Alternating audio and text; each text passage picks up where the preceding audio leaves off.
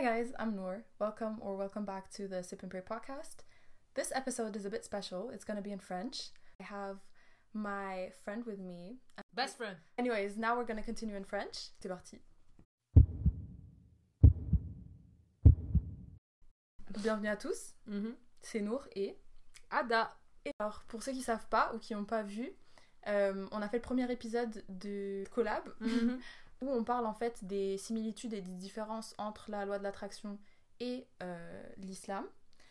Donc voilà, si vous n'avez pas vu cet épisode, je vous conseille de commencer par le podcast de Hadda qui s'appelle Manifeste avec un E, parce qu'on est francophone ici. Tu le mettras en description. Bien sûr, bien évidemment. J'espère bien. Bref, du coup, on va commencer avec le premier point qui est le tawakkul. Le tawakkul, oui, c'est juste.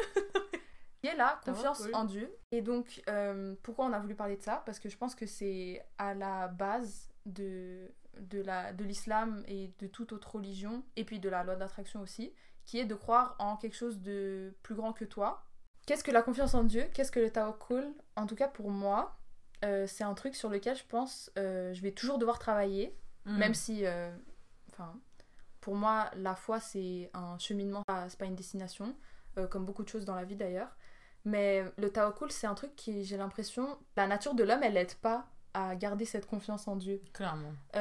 En fait, on a vite cette tendance à vouloir dépendre 100% de nous-mêmes et penser qu'on est genre en mode supérieur à tout. Et un peu ce besoin de notre ego de vouloir se dire « Ah, je peux tout contrôler », tu vois ou pas ?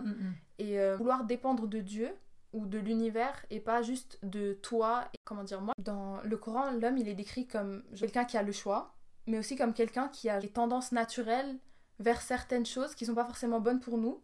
Et c'est un peu ça, l'exercice, c'est pour Dieu de voir qui va faire l'effort de faire les bonnes choses ou de pas choisir certaines choses. Tu vois ce que je veux dire ? Moi, ce que je retiens de ce que tu dis, c'est... Il y a juste un truc que je voulais préciser. T'as dit, l'homme, il a une tendance à croire qu'il peut tout contrôler. Ouais.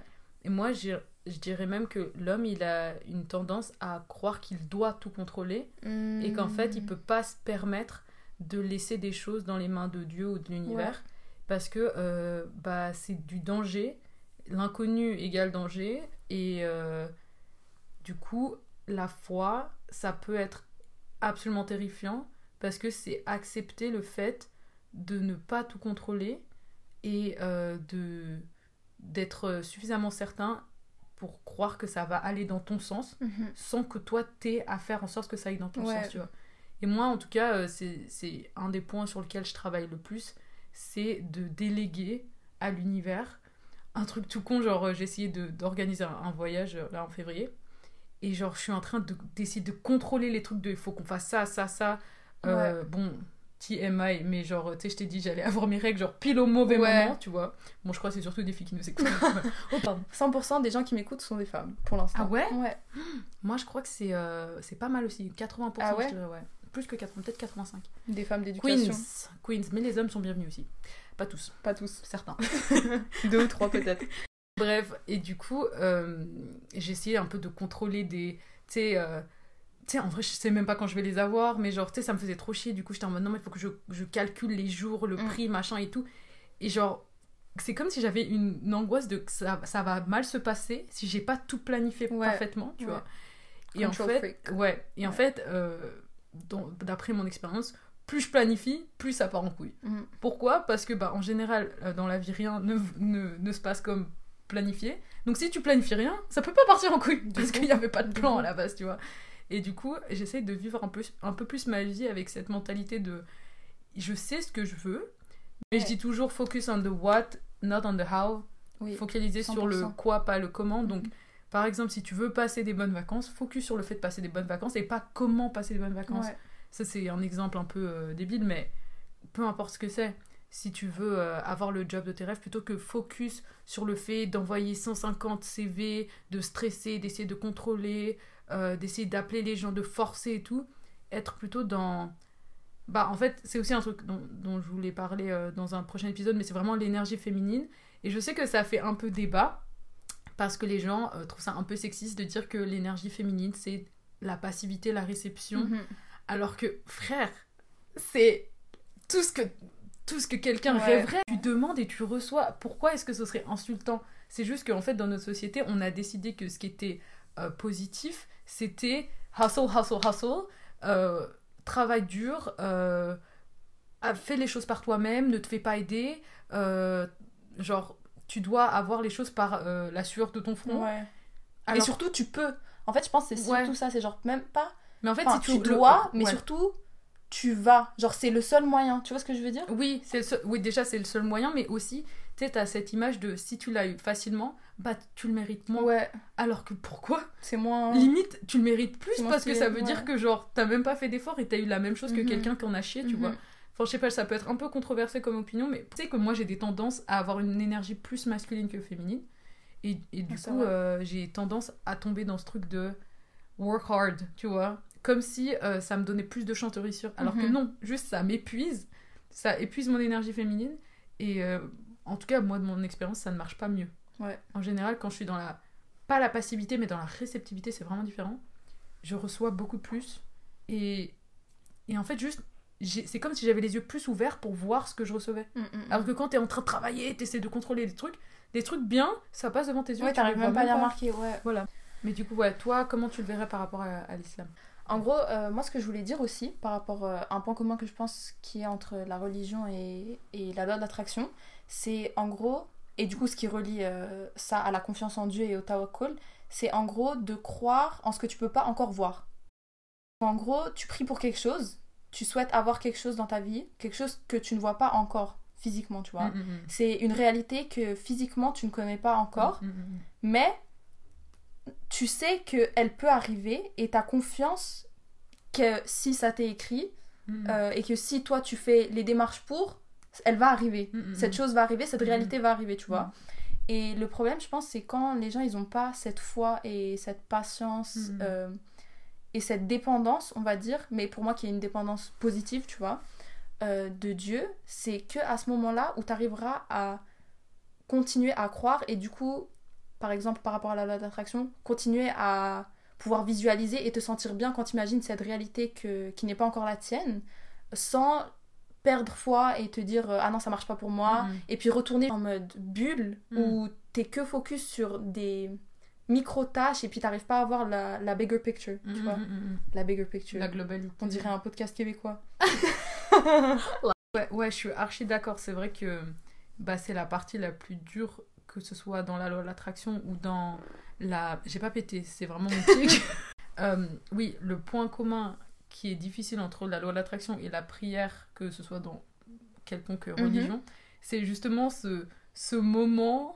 de flottement entre la demande et la réception, où tu dois rester dans cette croyance alors que tout te dit que c'est pas là. Mais qui pour moi, genre, c'est crucial et c'est à ce moment-là où les gens ils faillent le plus. Ouais, justement. Et c'est vraiment la partie la plus importante. De ouf. La croyance. Et la croyance, ça passe par des pensées limitantes.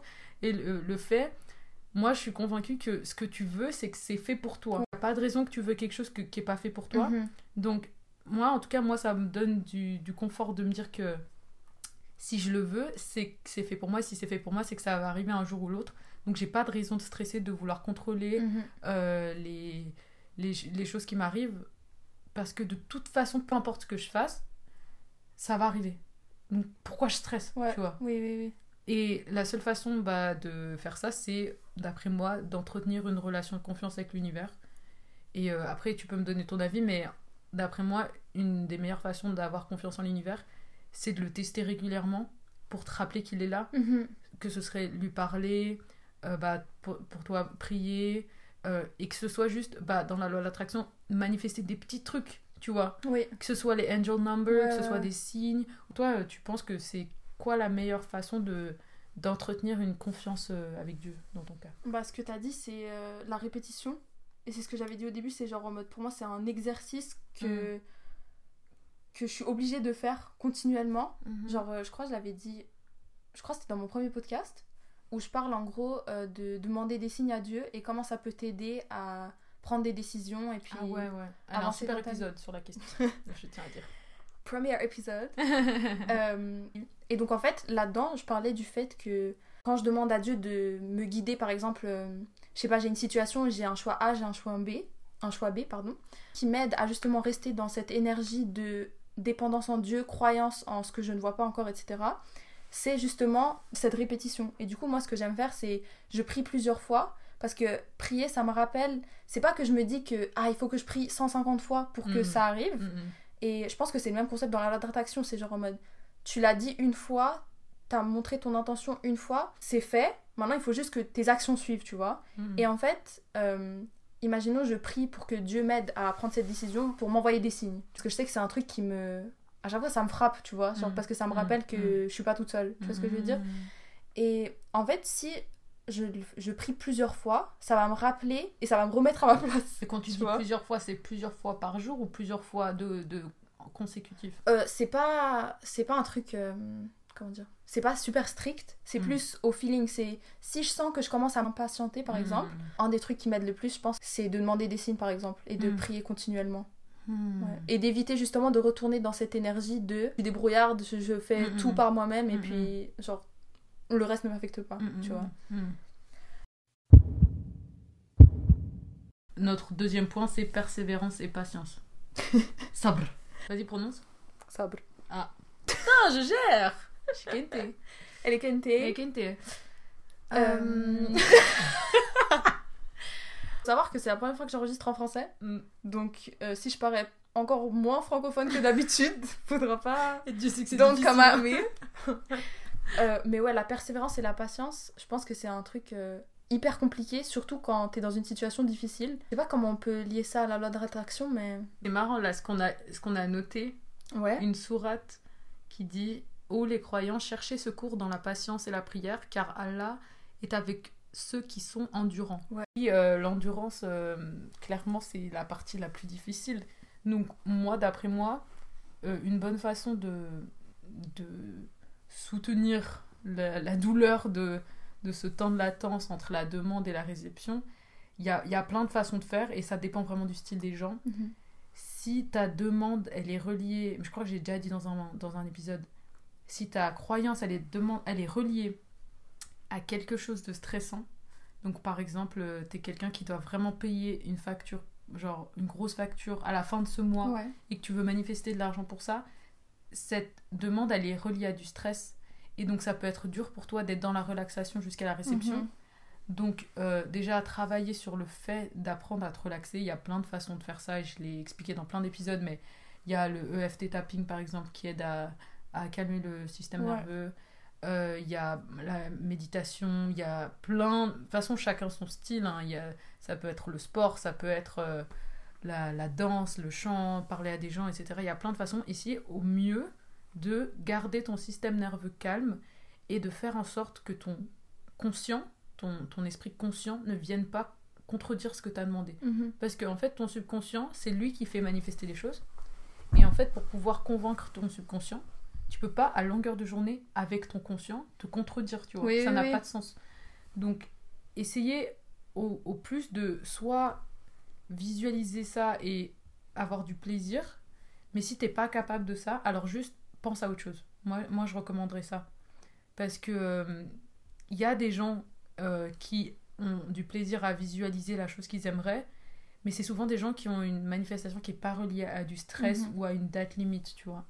Si par exemple, moi je rêve d'avoir, je sais pas, une belle voiture, c'est pas j'ai pas besoin de cette voiture, tu vois. Et aussi enlever ce truc de t'as besoin. Mais je sais que ça peut être plus facile à dire qu'à faire quand ça a un effet sur d'autres personnes ou la santé ou la situation financière, mais ouais, je trouve que dans la patience, c'est vraiment apprendre à gérer ton système nerveux. D'après moi, c'est le plus important. Faire au mieux pour rester dans une relaxation aussi souvent que possible, éviter de te contredire, éviter de chercher des preuves que c'est pas là aussi. Parce que ça, c'est ton cerveau, il adore avoir raison, donc il va toujours chercher des preuves que t'as raison, mais que ce soit surtout n'importe quoi. Quand, par exemple, si t'as des préjugés sur quelqu'un, tout ce qu'il va dire, tu vas chercher des preuves. Tu vas que voir ça, pour prouver que ce que tu penses de lui est correct. Et je peux pas blâmer les gens parce qu'on est fait comme ça, tu vois. Mais essayer d'éviter ça au maximum. Et par exemple, évite de checker ton compte bancaire 2 fois par jour si t'attends de l'argent, parce que ça va pas venir comme ça. T'arrêtes pas de dire... t'arrêtes pas de dire à ton cerveau que c'est pas là. Et ton cerveau va dire oui, c'est pas là. Et ça va rester pas là, tu vois. Du coup, essayez, voilà, de te changer l'esprit avec d'autres choses. Ouais. Ouais, mais un truc super important que je trouve par rapport à la persévérance et la patience, c'est pas juste pour des trucs, on va dire, plus futiles, mais c'est quand tu traverses des moments super compliqués dans ta vie. Je pense que c'est à ce moment-là où c'est le plus dur d'être persévérant et d'être patient, et c'est à ce moment-là où c'est le plus important d'être persévérant et d'être patient, tu vois.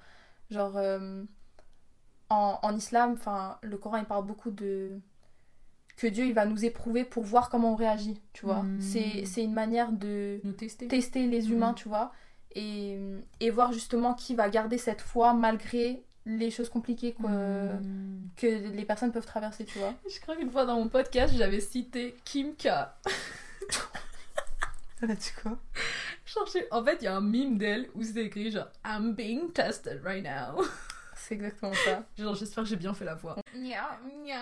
Mais c'est vraiment ça, genre, j'aime bien dire ça quand il y a vraiment, j'ai l'impression que l'univers me casse la gueule. Je suis là, I'm being tested right now. Un enchaînement d'événements, ouais. Et genre, bah du coup, si t'es testé, ça veut dire qu'il y a un outcome, donc ça veut dire que l'univers, il est en train de checker comment tu réagis. De fou. Est-ce que t'as appris ta leçon? Exactement. Est-ce que tu vas te venger? Est-ce que tu vas péter un câble? Ou est-ce que t'as appris ta leçon et tu crois en l'univers et tu crois soit que il y a une bonne raison pour laquelle cette chose arrive, soit juste tu apprends à gérer tes émotions et tu sors de cette émotion négative et tu te changes l'esprit ou autre. Mais en tout cas, j'aime bien cette idée de t'es en train de te faire tester et c'est à toi de prouver que t'as appris ta leçon. Ouais, 100%.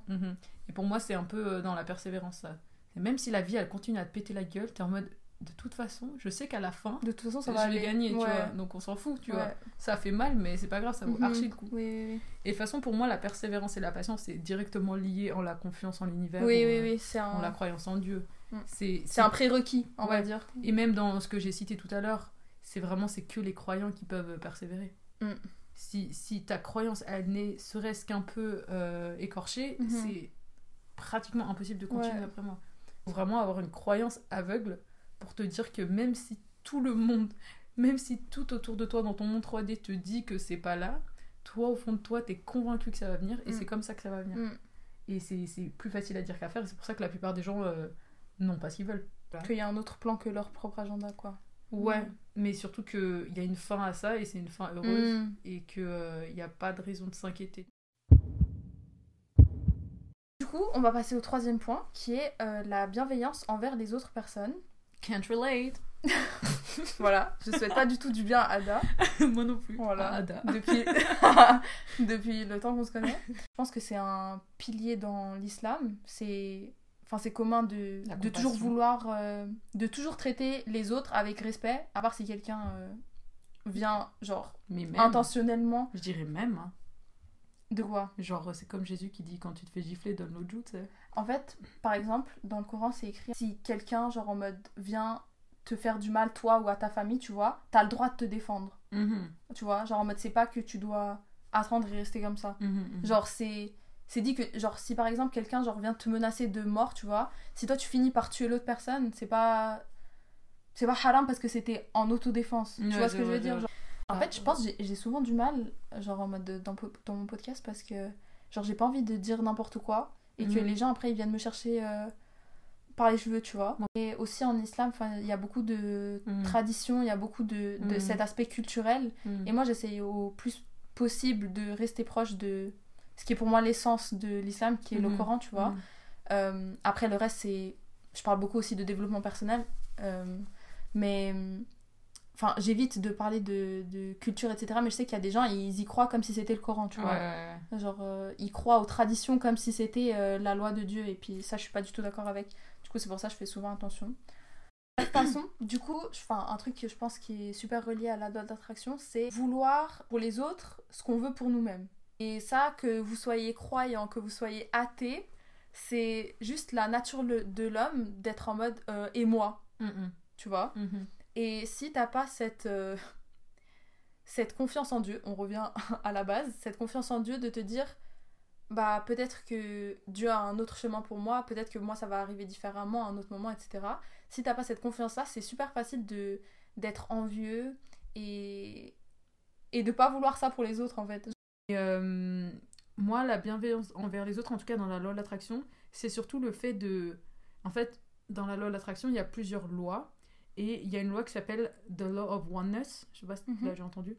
Mais en gros, c'est le fait de dire que on est tous la même personne. En fait, on a tous la même essence. Et il y a beaucoup de gens qui ont fait des voyages spirituels ou enfin avec des substances. Ouais. Et ils ont tous le même, la même conclusion et la même expérience du fait qu'on est tous la même chose. Que ce soit les arbres, que ce soit les personnes, que ce soit les animaux. On est tous reliés. Et en fait, du coup, bah, moi, je vois ça comme le bonheur de quelqu'un, c'est aussi ton bonheur. Et ton bonheur, c'est aussi son bonheur, tu vois. Et du coup, t'as aucune raison de vouloir voler aux autres, parce que de toute façon, il y en a assez pour tout le monde, déjà, pour commencer. Et c'est pas parce que cette personne, elle a ce que tu veux, que toi, tu l'auras pas. Et c'est débile de penser comme ça, tu vois. Et si cette personne, elle a ce que tu crois vouloir et qu'il y a qu'une seule de cette chose, donc peut-être, je sais pas, une fille qui est en couple avec le gars que t'aimerais, c'est que c'est juste, c'était pas lui qui était censé être avec toi. C'est pas ce ou bien la situation va tourner, tu vois. Mais être jaloux, pour moi, c'est vraiment une des pires vibrations. Ouais. Parce que c'est vraiment le pur manque, tu vois. La jalousie, c'est croire profondément qu'il n'y a pas assez pour tout le monde. Parce que s'il y avait assez pour tout le monde, pourquoi tu serais jaloux ?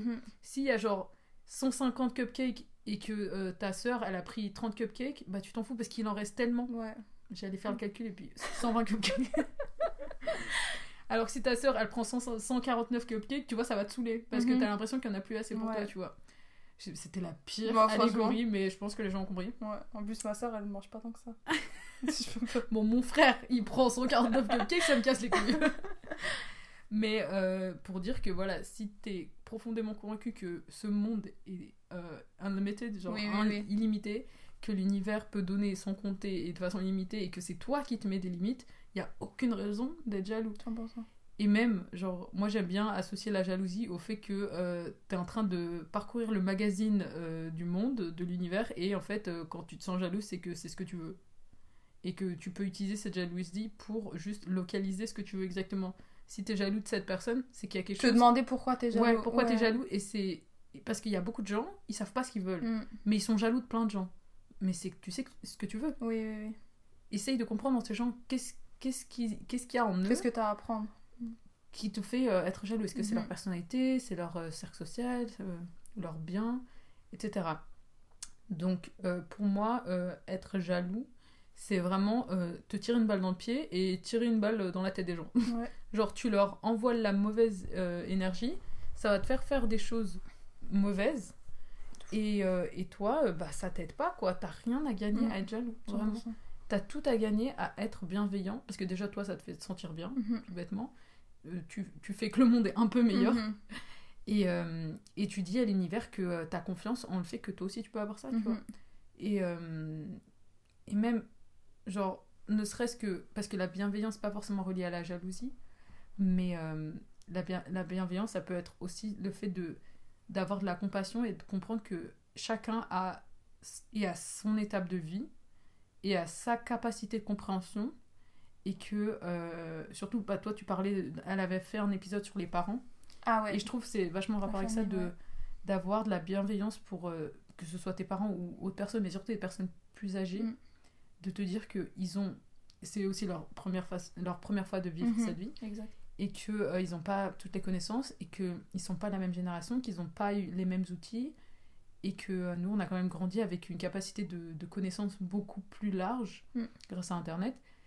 Et d'avoir de la compassion et te dire ils font de leur mieux et moi aussi je fais de mon mieux et t'as peut-être l'impression que ton mieux il est mieux que leur mieux, mais comprendre que chacun a son histoire et son étape de vie et que c'est pour ça que les gens agissent comme ça veut pas dire accepter de te faire marcher dessus, mais ça veut dire essayer de comprendre et en tout cas toi d'être en paix avec ça, tu vois.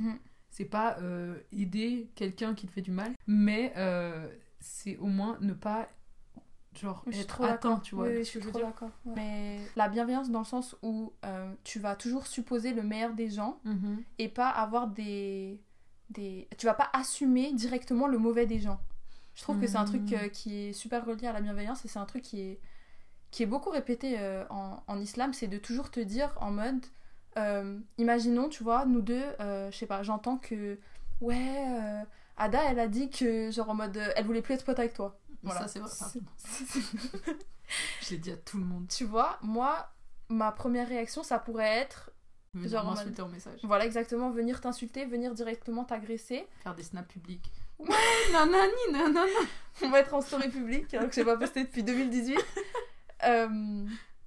Ouais, me dire que soit il y a une explication derrière ça, soit ses propos ils ont été déformés, soit moi je connais Hadda et je pense qu'elle aurait pas dit ça, tu vois.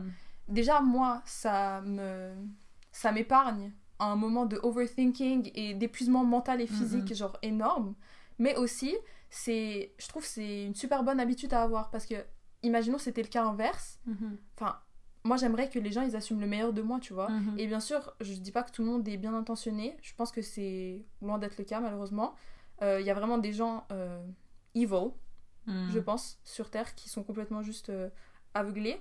Donc ces personnes-là ont comme des œillères et en fait c'est même mentionné dans le Coran où Dieu il parle des personnes qui sont complètement fermées à l'idée de Dieu.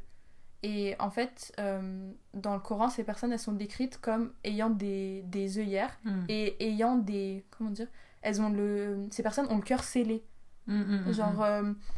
et en fait, ce que Dieu il décrit... Bon, je pars un peu dans une autre direction. Ouais, vas-y. Mais c'est que les gens, quand ils commencent à s'ouvrir à l'idée de Dieu, et ils commencent à croire en Dieu, c'est à ce moment-là que Dieu va aussi, genre... littéralement enlever un poids de leur cœur et les laisser voir certaines choses qu'ils arrivaient littéralement pas à voir parce qu'ils étaient complètement aveuglés par autre chose. Anyways, tu voulais rebondir sur un truc? Non, en vrai je pense qu'on a plus ou moins tout dit et puis c'est assez long. Ouais. Donc je pense qu'on peut s'arrêter là. Encore une fois, si vous avez toujours pas écouté le premier épisode, vous pouvez aller voir le podcast Hadda qui est manifeste avec un E, et vous pouvez aussi la retrouver sur Instagram HDDMZZ.